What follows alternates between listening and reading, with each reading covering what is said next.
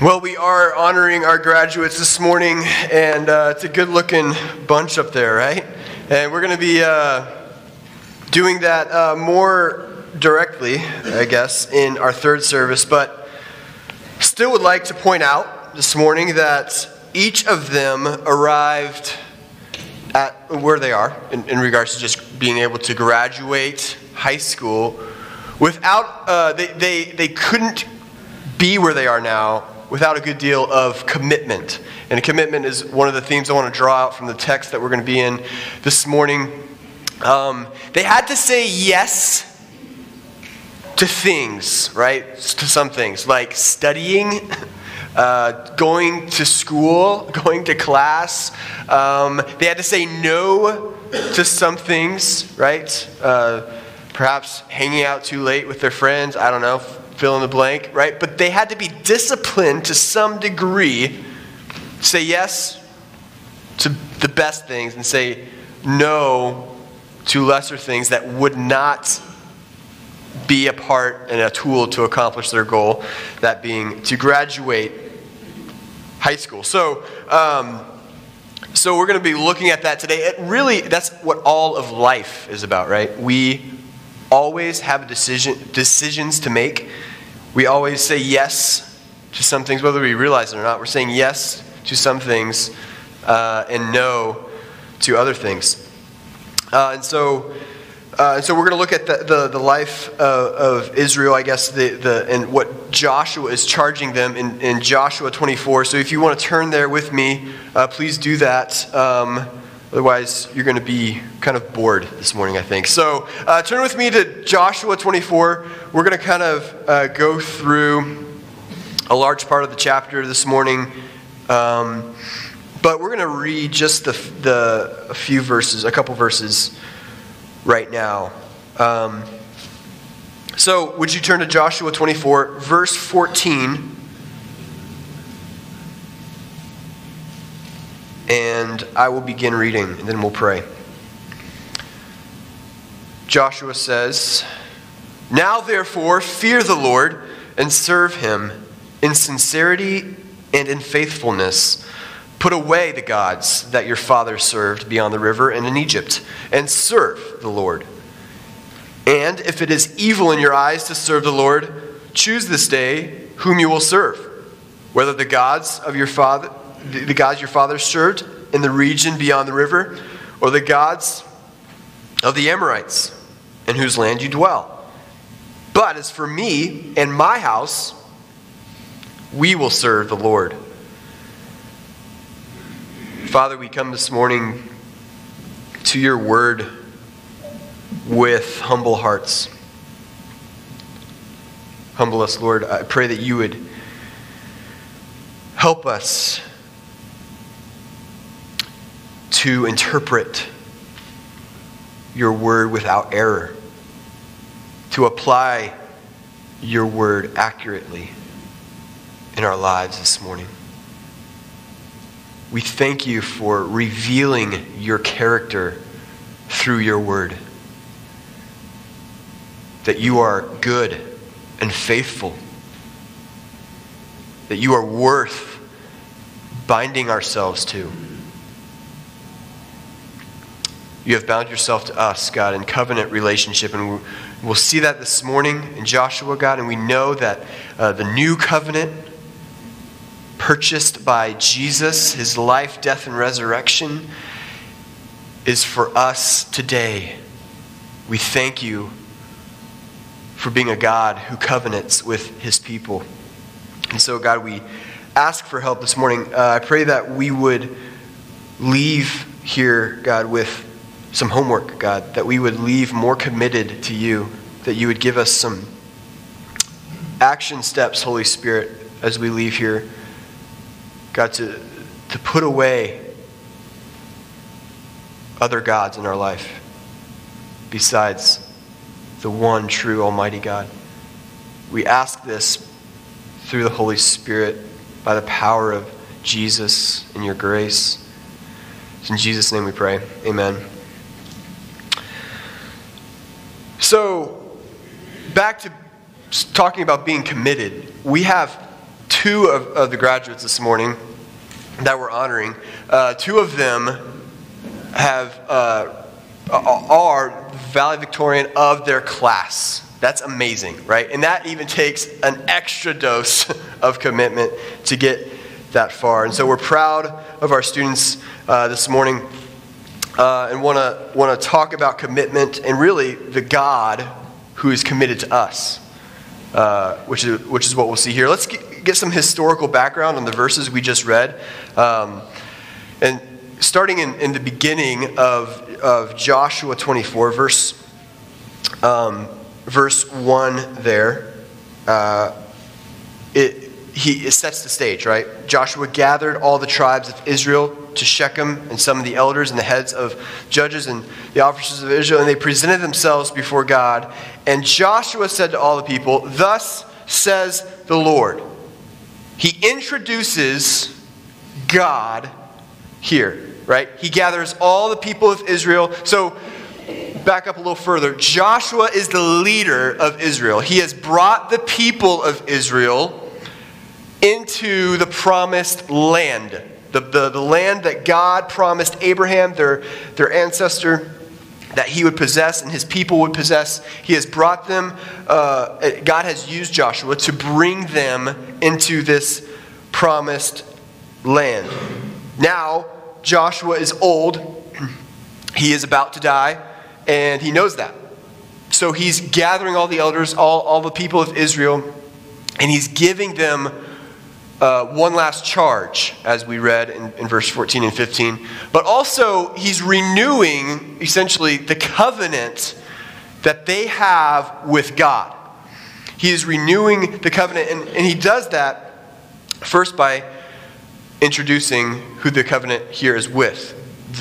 The King, the Lord, that this covenant is with, and it's with the Almighty God. And so he starts off by saying, "Thus says the Lord." These are not my words. This is not my idea. This is not my will. This is the will of God. This is the heart of God. He is the one who has revealed himself to you and wants to continue to do so, and to continue to remind you. God's going to remind his people what all he has done for them. And so he introduces God. This is God's deal. This is not my deal. So thus says the Lord. And he continues, "Long ago, your fathers lived beyond the Euphrates, Terah, the father of Abraham, and of Nahor, and they served other gods." He's giving them, God is, through Joshua, giving them a history lesson. I don't know if you guys love history and love studying history. If anyone out there loves that, great, good. History is important. For those of you that don't, and maybe it's a snore fest for you in regards to history, it's important. History is important. And if we're not careful, history will repeat itself if we ignore it.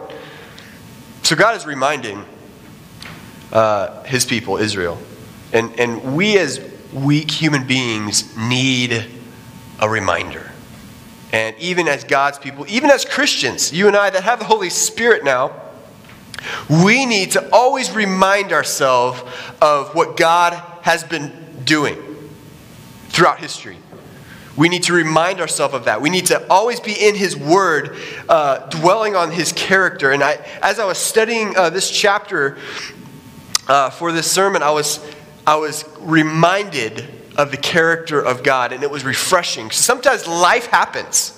Circumstances happen that are painful, right? And that are less than ideal, to say the least. And sometimes those really make us question God's faithfulness to us. And maybe even to a point where we even doubt God's very presence. Or maybe the reality of God. Or is God even for me? Because these things are happening in my life. And so we can start believing or doubting, believing falsehoods or doubting the character of God. And we got to go back and give ourselves a little bit of a history lesson. And it's also good to think personally about are experiences with God. What has God done in my own life in the past that I can say, wow, look, he is faithful. And if that's hard to do or difficult to do, then we have the Scripture to tell us who God is. He is here, even when it seems like he's not. And we'll get to those places where it seems like he's not here in Israel's history. But anyway, he starts off by saying long ago, right? He's giving them history lessons. Your fathers served other gods. Abraham, your ancestor, right? Your spiritual father, Abraham, who God chose and who God promised to bless, he served other gods. This is actually the first time we kind of learn this about Abraham. He is not this spiritual role model that Joshua is lifting up and saying, hey, look, remember Abraham and how God gave him all these promises and Abraham was so faithful and he trusted God. Remember how faithful Abraham was? Be like Abraham. No, it's not what he's doing. He's saying, no, Abraham worshipped other gods. He was just as bad as some of you are. Some of your fathers were. He worshipped other gods. But verse 3, I, God, then I took. God's initiative, God's grace on Abraham. I took Abraham. I took him. In his sin, as he was pursuing other gods, lesser gods than me, I took Abraham for reasons unknown to you. You will never know the reasons why I took Abraham. I just loved him in grace and decided to pour out my grace on him. I took him from beyond the river and led him through the land of Canaan. Look at all these direct verbs that God is doing. I took, I led, and made his offspring many. I gave him Isaac. Verse 4, I gave Jacob and Esau. I gave Esau.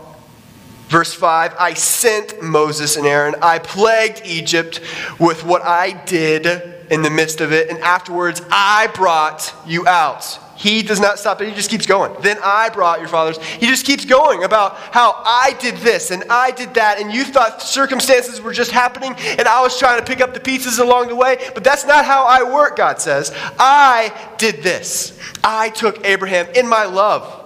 Unmerited grace I poured out on Abraham and on you. And I did this just because I wanted to. I led him. I made his offspring many. And here's a situation where we can sometimes be like, okay, God, what are you doing? Did you forget your promise that you made? If we remember our biblical history, we remember that Jacob is the chosen one out of the two, out of Jacob and Esau. Jacob is the one that God decides to choose to bring the blessing, the offspring that he promised Abraham, right? Jacob is the chosen one, not Esau. But look at verse 4. And I gave Esau the hill country. He's giving Esau land, and Jacob, well, what happens to Jacob? He goes down to Egypt. Right? Jacob and his children went down to Egypt. What? Wait. What about Shechem, right? What about the land of Canaan that you promised? It seems like you're giving Esau, the not chosen one, all the blessings and all the inheritance now. And what about me?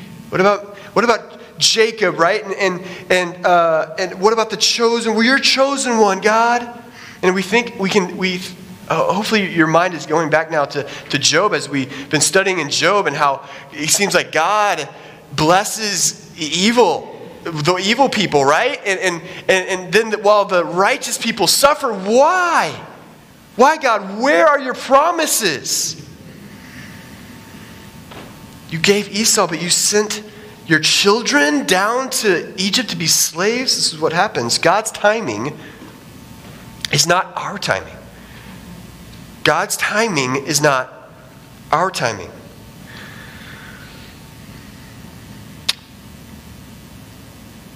Whether it be in regards to marriage, if you're looking for a spouse, in regards to having kids, in regards to maybe your own health, maybe in regards to finding a job, maybe the right job. I don't know, fill in the blank, right? God's timing is not our timing. And we have our preferences and our ideal timing, but his ways are not our ways. But he is good. He is good, and he was with Israel, with Jacob and his children in Egypt. He was. And because he says, I sent Moses. I sent Moses and Aaron, and I plagued Egypt. I'm with you. I'm with you there. I curse those who curse you, and bless those who bless you. I plagued Egypt, and I brought you out. And you saw my mighty hand, right?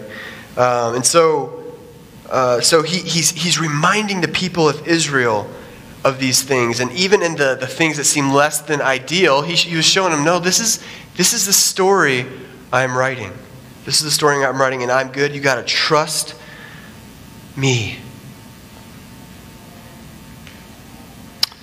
Later on, in verse 12, so he continues on and on. He kind of continues a summary of Israel in the wilderness. Actually, let's back up from verse 12.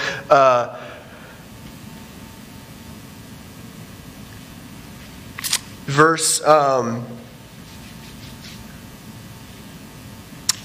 7b, so like right before verse 8, it says, and you lived in the wilderness a long time. After I brought you out of Egypt, right, and they were wandering in the wilderness, he kind of gives a statement, kind of a comical statement, I would think. And you lived in the wilderness a long time. I could, I imagine the Israelites are like, yeah, no kidding.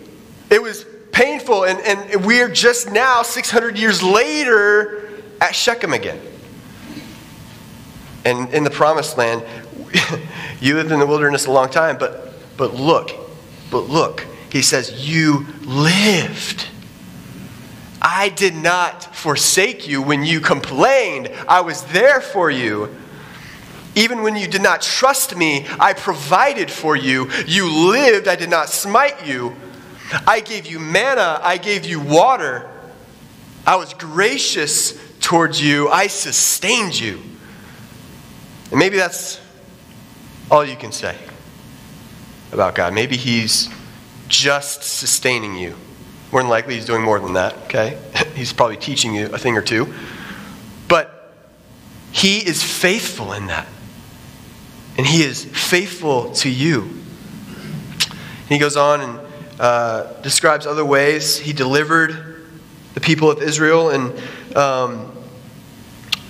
by the sword. And in verse 12 it says, it was not by your sword or by your bow. I gave a land on which you had not labored, in cities that you had not built. And you dwell in them now. You eat fruit of vineyards and olive orchards that you did not plant. He's saying all this to say that now I provided all of these things. You can't take credit for the wars that you've won. You can't take credit for the abundance of food and wealth now that you have. I provided them for you. Only God has chosen them. Only God has led them. Only God has sustained them. And only God has fulfilled all of his promises. He has fulfilled all of his promises. They're standing in Shechem where in Genesis 12, God tells Abraham, as Abraham is in Shechem, and how God has led Abraham in Shechem, and then he speaks to Abraham in Shechem, to you and your offspring I will give this land. 600 years later, it is fulfilled, and they are standing in that land. And as Joshua is speaking the words of the Lord, reminding them of what all he has done, the promises are fulfilled. If you flip your page, if you need to Joshua 23, verse 14, it says, not one word has failed of all the good things that the Lord your God promised concerning you. All have come to pass for you. Not one of them has failed. God keeps his promises. Yes, 600 years later. But God keeps his promises, and really the timing is because God needed to teach his people what commitment is, what being faithful to him looks like. But he did not give up on them. So, now we're in verse 14, end of historical or history lesson, right? Now we're back to present day. He even says, now. So, in quotes of God speaking. Now Joshua is speaking. This is from Joshua, a charge from Joshua to the people of Israel. Now. What does all this history have to do with now? Well, he's about to tell you. Now, therefore. Hopefully you're kind of getting the idea, Joshua's. I can kind of hear Joshua, say, right? Hope you're getting the idea. God is requiring something of you, and it's all kind of building up to this, right? And it's going to make sense. It's going to make sense. He commands his people, now therefore fear the Lord and serve him in sincerity and in faithfulness. So, in light of all of these good things that God has done, in light of how he has been faithful to you when you didn't deserve it, how he has fought your battles, how he has brought you blessing that was not something that you earned and you worked for by your hand, but God gave it to you, even from the beginning. God's favor towards Abraham, right? So, in light of all of these good things, in light of the goodness of God, I was just so blessed this past week when I was studying for this. Just dwelling on God's faithfulness to the people of Israel is so encouraging. And so in light of all these things, serve him. Makes sense, right? Serve him, fear him, and serve him in sincerity and faithfulness. This is a logical commitment, Joshua is pointing out. God keeps his promises, so serve him. He's shown himself mighty, so fear him. He's shown himself faithful and good to you, so be faithful to him. Piece of cake.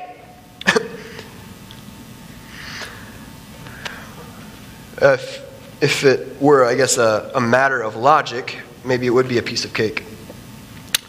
Dale Ralph Davis, in his commentary on Joshua, says, fidelity, or loyalty, to Yahweh is but the natural contemporary response to his abundant historical goodness.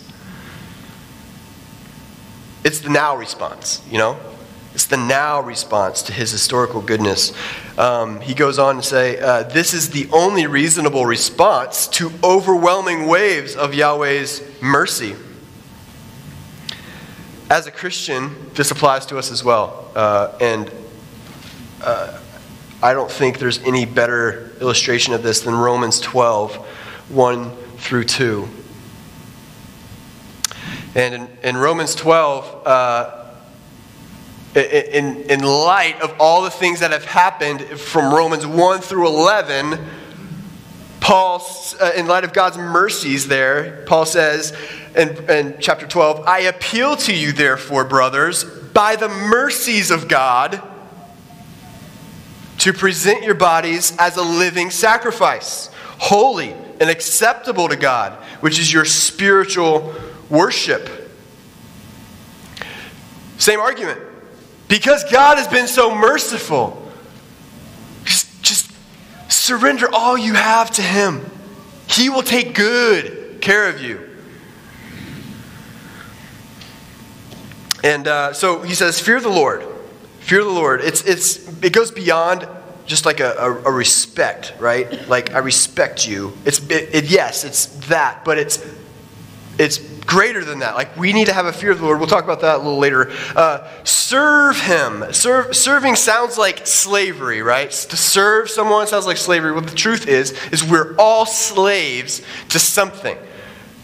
Now, it could be our own desires, our own selfish desires that are our taskmaster, right? That is our king that we're kind of listening to, that we're submitting ourselves to. It could be maybe someone else, maybe a spouse, someone that we care about in our life. Maybe that's our slave, that's our taskmaster, and we're slaves to that person. Maybe it's something else. But we're all going to serve something. Why don't we just bring ourselves under the lordship of the best taskmaster ever, to say the least, right? The one who created us for himself, the one who has created us for pleasure, but we seek it in lesser things. And when ultimately the pleasure is found in him. So serve him. This is not a big ask at this point. He's worthy to be served. With sincerity, are you kind of committed? Do you commit to him only on Sundays? Are you committing everything to him? Are you committing your finances, your body, your thoughts? Are you committed to him only when maybe other people are around? And then when no one else is around, well, then it's me time. Then it's me time. It's not sincere commitment. Faithfulness. Are you faithful? Are there things that capture your affections more than God does? And then he goes on to say, put away the gods that your fathers served beyond the river and in Egypt, and serve the Lord. This is an exclusive commitment. An exclusive commitment. God is a jealous God. He talks later on in verse 19 about how God is a jealous God. He will not put up with any other gods before him. Part of the Ten Commandments, right? No other God. And the thing is Israel would do that, right? They would worship other gods, as we would know if we know our biblical history, right? But they would also, sometimes they would bring other gods alongside Yahweh and worship both, or at least claim to worship both, right? Well, we can please, everyone, right? The nations around us that we're kind of living in with, we can accept their gods too, right? Make everyone happy and worship Yahweh and these gods. And God says, no, that's not worshiping me at all.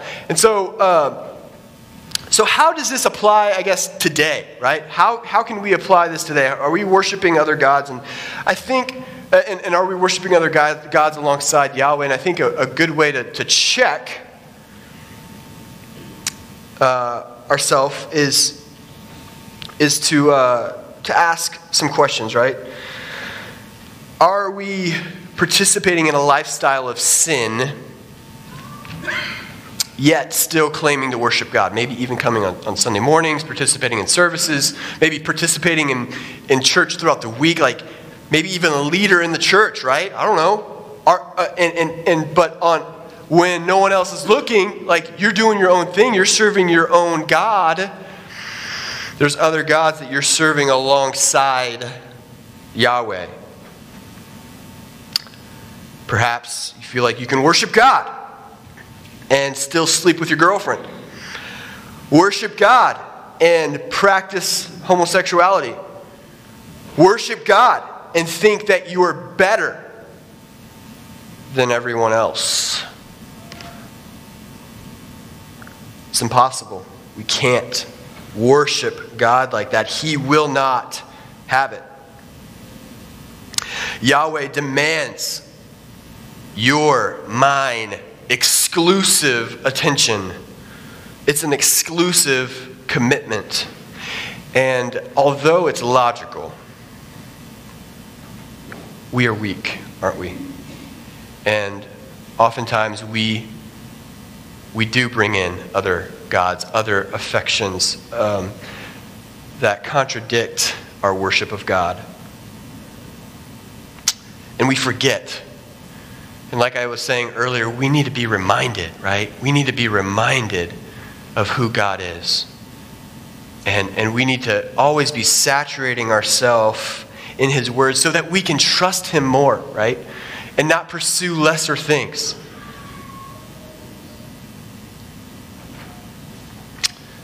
Service to him requires that we die.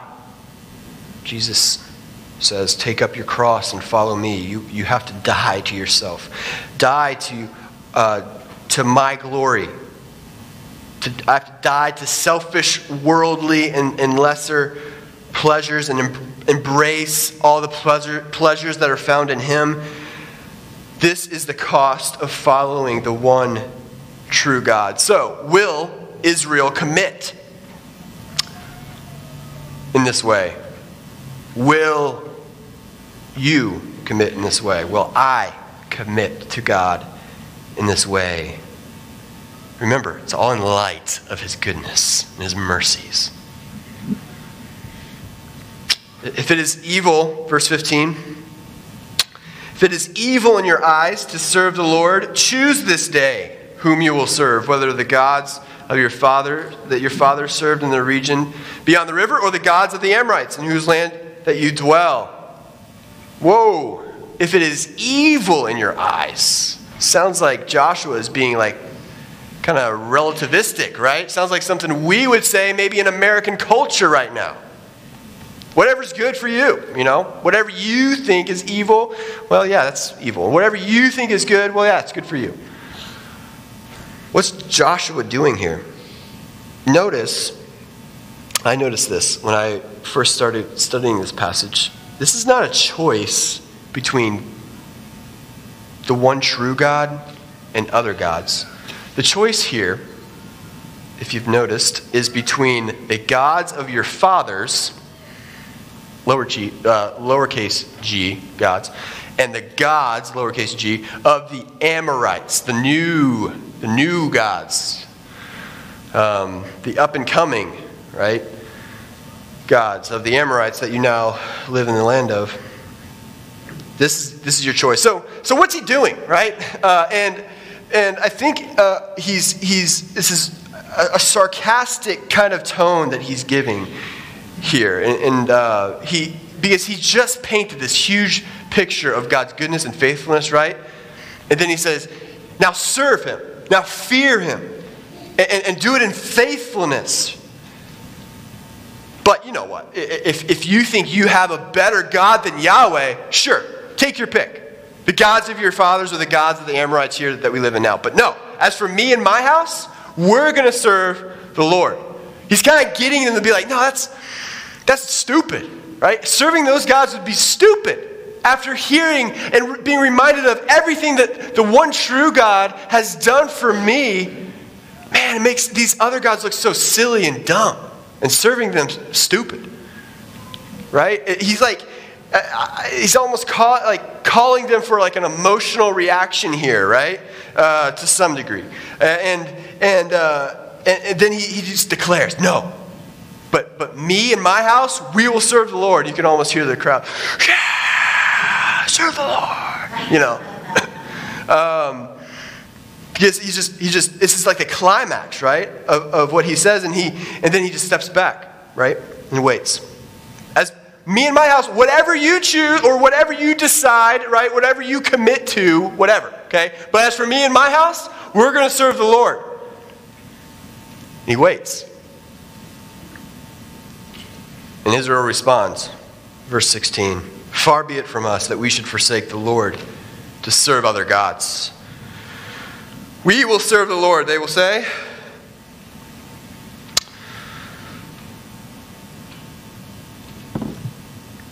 Which is, I guess, a natural, logical response as we've seen, right?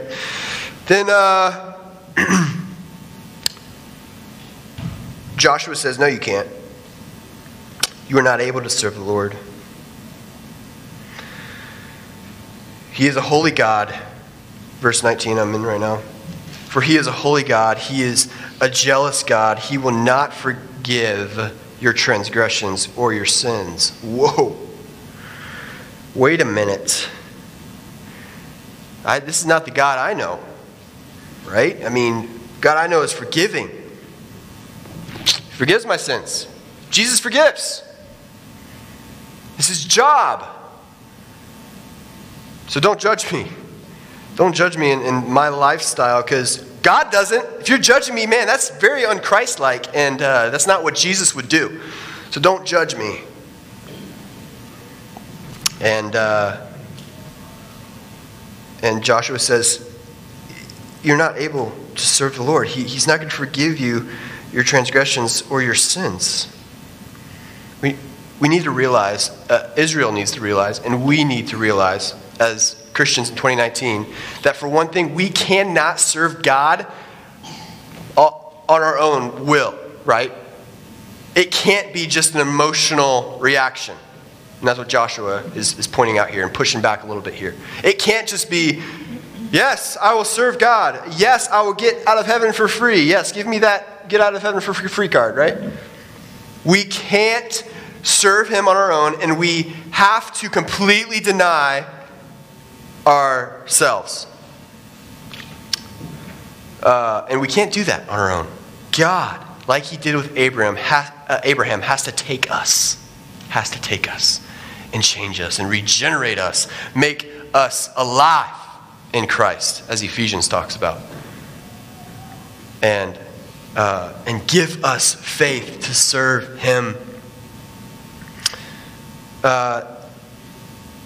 And Jesus goes on to say, or Jesus says in Luke 14, he says, you cannot be my disciple. He says something similar, you could say. You cannot be my disciple because you have to, hate your own father and mother and wife and children and brothers and sisters. And yes, even your own life, you have to hate those things, or you cannot be my disciple. You got to count the cost. That's what Joshua was doing. You got to count the cost, Israel. Don't just say you're going to do this. Israel says, no, but we're going to serve the Lord. We're going to do it. And Joshua says in verse 23, okay, prove it, essentially. He says, put away the foreign gods that are among you. You're saying that you're going to serve God when you still are like side-hugging your idol for your false god, okay? Put away those gods and incline your heart to the Lord, the God of Israel. So a commitment to God will be proven by our actions, and it can't be half-hearted. So Joshua charges the people of Israel with these things. And I just want to close this morning with the verse again from Romans 12. We'll let this be a charge to us, Christians in 2019. Romans 12:1. I appeal to you, therefore, brothers, by the mercies of God, to present your bodies as a living sacrifice, holy and acceptable to God, which is your spiritual worship.